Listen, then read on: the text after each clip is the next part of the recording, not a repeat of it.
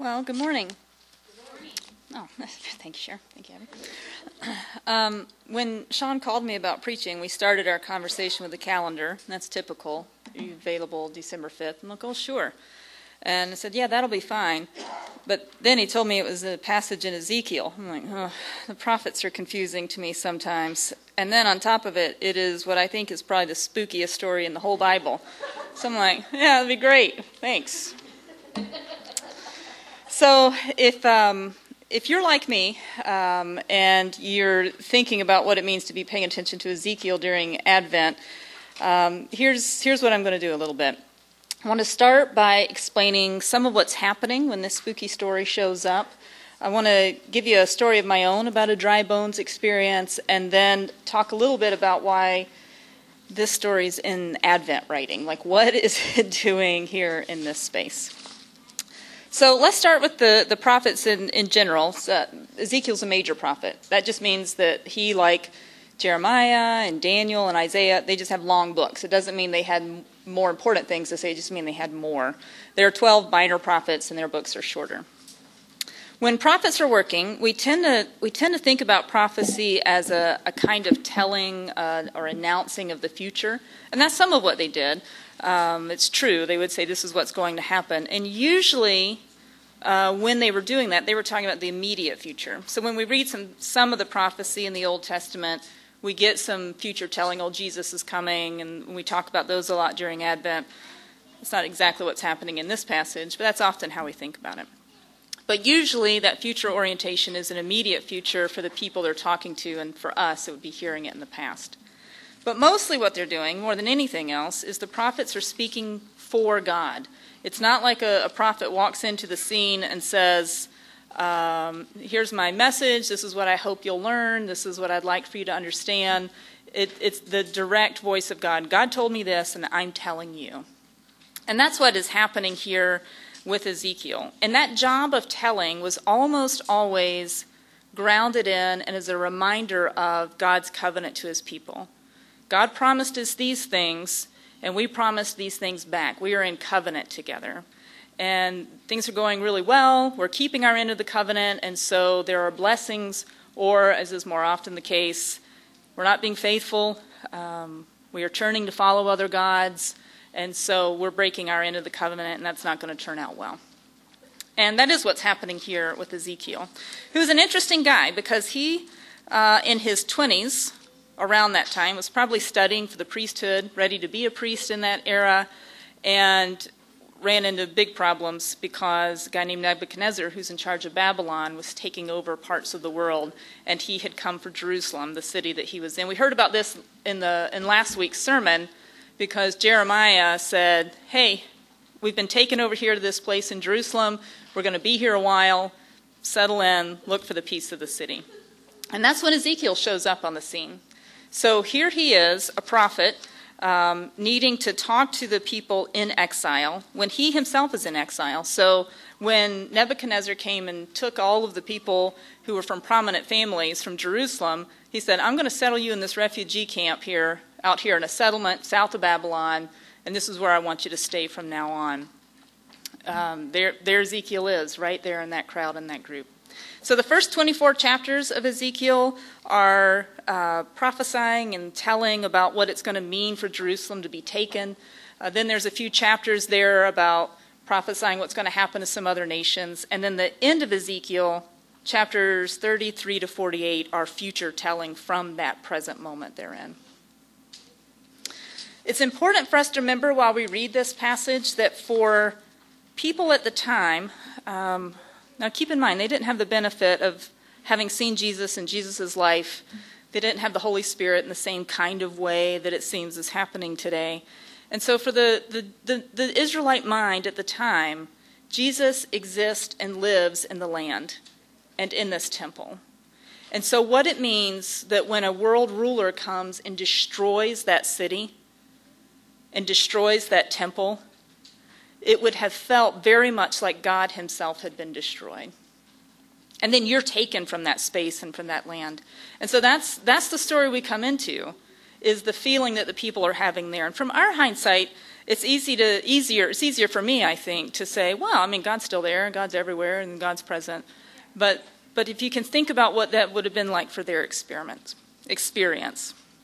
So I'm going to read this passage again with all of that in mind, what it means for the people of Israel to hear this story of Ezekiel, especially after all these years of him telling them less hopeful things about the future. So Ezekiel chapter 37, verses 1 to 14 again. The hand of the Lord was upon me, and he brought me out by the Spirit of the Lord and set me in the middle of a valley. This is important to remember, that he is speaking for God. It's not like a marketing message. It's not like, here's the thing, I hope you understand. He is standing between the people and God and giving the message. The Spirit of the Lord brought me out and set me in the middle of a valley, and it was full of bones. He led me back and forth among them, and I saw a great many bones on the floor of the valley, bones that were very dry. And he asked me, Son of man, can these bones live? So I said, O sovereign Lord, you alone know. What a hard, difficult, painful. And he didn't answer the question. I don't blame him. Then he said to me, Prophesy to these bones and say to them, Dry bones, hear the word of the Lord. This is what the sovereign Lord says to these bones. I will make breath enter you, and you will come to life. I will attach tendons to you and make flesh come upon you and cover you with skin. I will put breath in you, and you will come to life. Then you will know that I am the Lord. So I prophesied as I was commanded. So he tells the people this stuff. And as I was prophesying, there was a noise, a rattling sound, and the bones came together, bone to bone. I looked, and tendons and flesh appeared on them, and skin covered them, but there was no breath in them. So they're coming to life, but then they're missing the breath. And so God says to Ezekiel, Prophesy to the breath. Prophesy, son of man, and say to it, This is what the sovereign Lord says. Come from the four winds, O breath, and breathe into these slain, that they may live. So I prophesied as he commanded me, and breath entered them, and they came to life and stood up on their feet, a vast army. And he said to me, Son of man, these bones are the whole house of Israel. They say, the house of Israel says, Our bones are dried up, and our hope is gone, and we are cut off. Therefore prophesy and say to them, This is what the sovereign Lord says. O my people, I'm going to open your graves and bring you up from them. I will bring you back to the land of Israel. Then you, my people, will know that I am the Lord. When I open your graves and bring you up from them, I will put my spirit in you, and you will live, and I will settle you in your own land. Then you will know that I, the Lord, have spoken, and I have done it, says the Lord. So think about how powerful that vision would have been. A whole nation of people who themselves feel like that valley of dry bones, that emptiness, that disconnection. So it's a story of hope, isn't it? It's a story of hope for a whole people. It's not just one person or this. It's this collective belonging.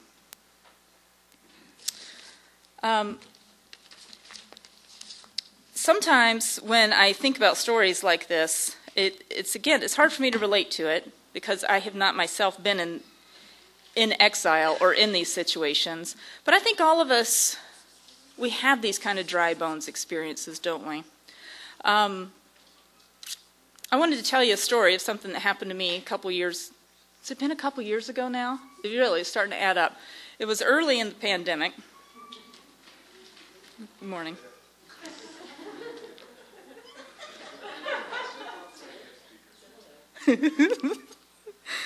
I'm not bothered by this at all, but I am distracted.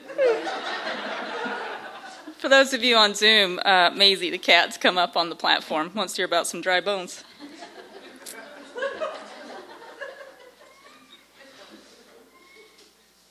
Okay, here. So here's my story. Once upon a time, I think we'll be all right.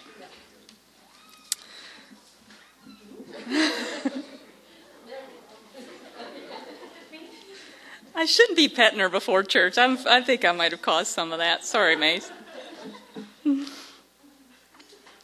So early on in the pandemic, like a lot of people, I had some big changes in my life and in my work. And in my job, I meet with clients who are leaders of teams. They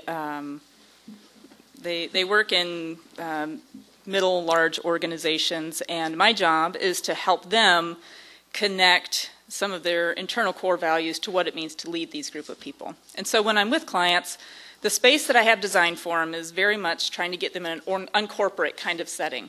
I want them in soft furniture. The conference room has rounded edges. I mean, there's not fluorescent lighting. Like, I'm trying to get them in as uncorporate a space as possible. And I had worked on designing some space like that, then everything shuts down. So I'm either in that space or in a barn with clients, and now I've got neither of that, because sometimes we work with horses too.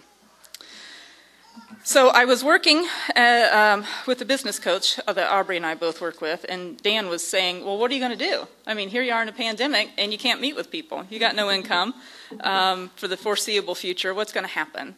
And I thought, well, that's a very good question, Dan. I have that same question.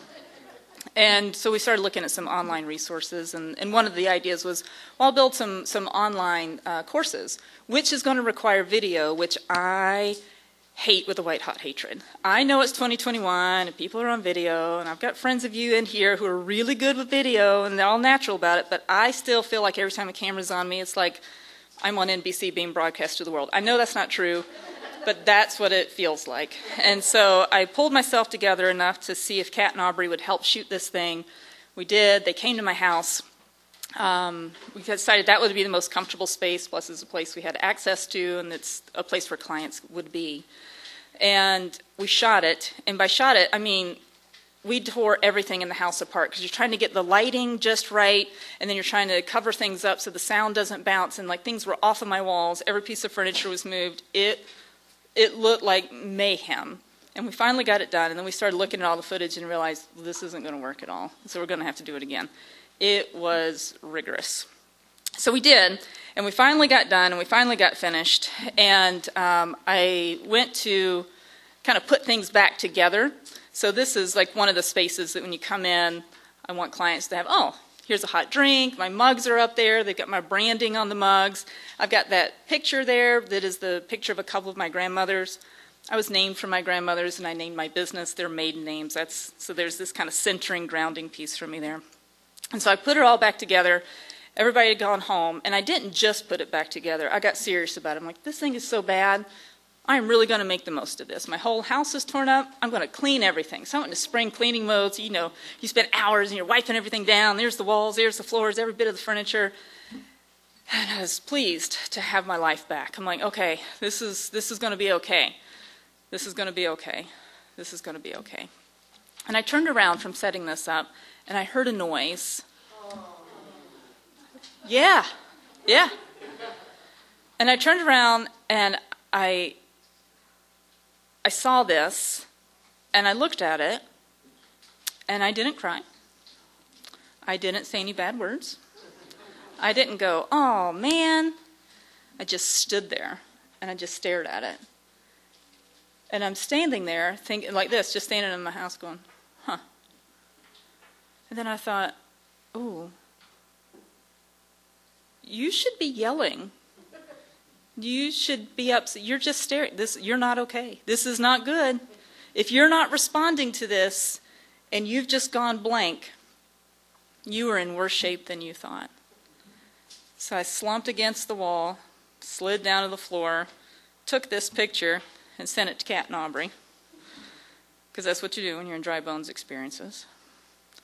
And said something about this is how my day's going. In a few seconds, the phone rings. It's Kat. And I said, hey. And she says, hey. Silent. She goes, this is not a metaphor. And I got a couple of laughs out, because I'm like, well, that's a lot to pick up from one picture, because that is how it feels. She's right. But as soon as I got the first couple of laughs out, then the tears came, because I'm like, it sure feels like a metaphor. Because, you know, in that stage, there was so much loss. I mean, my toes were right on the verge of losing my entire business and income. I had relationships that were cut off. I had no access to my family. It was dry bones, and it lasted for a long while. It still does sometimes. There's a piece of me that was a little hesitant to tell this story because I know that all of us have those dry bone stories. Some of us about isolation and a pandemic. Some of us about a diagnosis that we get from a doctor's visit. Some of us about that phone call where you got the news that you just really have been dreading to hear for so long. Some of it's because of broken relationships or watching things break apart. But the thing about these dry bones experiences is that just like in the same way that Ezekiel, when he is telling about these dry bones coming to life, he's not telling just one person's story. He's not saying, hey, you over there in this tent, you or this woman or this guy, this is your story. It's not. It's the collective story.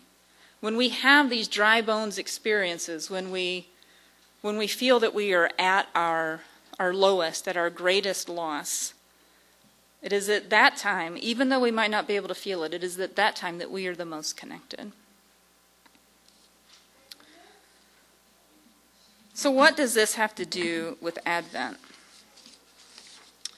Well, the story doesn't end with the dry bones.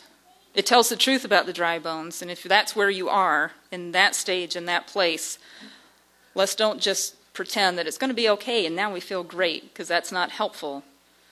But at the same time, we know that that's not where the story ends. That's not where it stays. And in fact, God is bringing us to life in surprising ways, in ways that we won't always recognize are happening in the moment, but it's in process. It's always in process. And Advent is sometimes about waiting for that life to come. So I would like to read for you, and this will take a few minutes, but it was just a simple search of times and places in the New Testament where Jesus is referred to as life, as the one who brings us life. Because while it's true we all have these dry bones, it's also true that life is coming and that life is here. I left off looking up things about the Holy Spirit being the breath because, Advent, we're going to look at Jesus' life. But that's a whole other line to think about. Also interesting, some of these passages have a lot to say about Jesus being the bread of life. It might be interesting for you to know that Barry Hirschberger had this information for me, that the city of Bethlehem translated means house of bread. And so to think that the bread of life was born in Bethlehem, it's an interesting Advent connection too. So I'm going to read these passages to you. I'm going to pause between each passage. This will take a couple minutes. If it helps you to close your eyes and listen, feel free.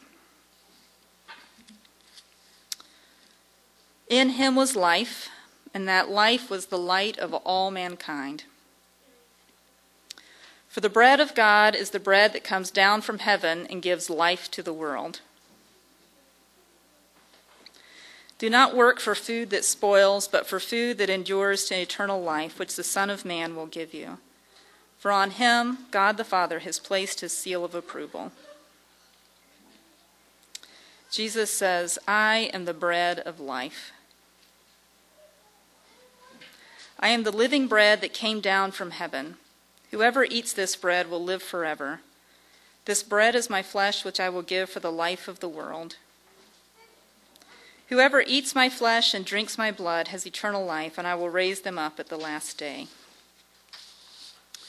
This is the bread that came down from heaven. Your ancestors ate manna and died, but whoever feeds on this bread will live forever.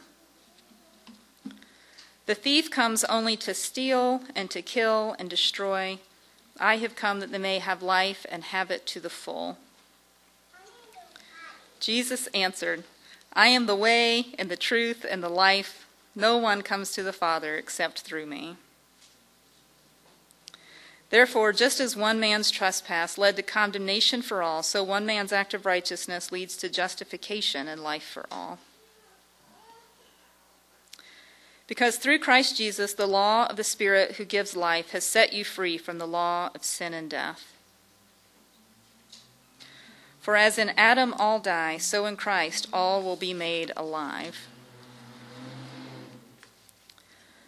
I've been crucified with Christ, and I no longer live, but Christ lives in me.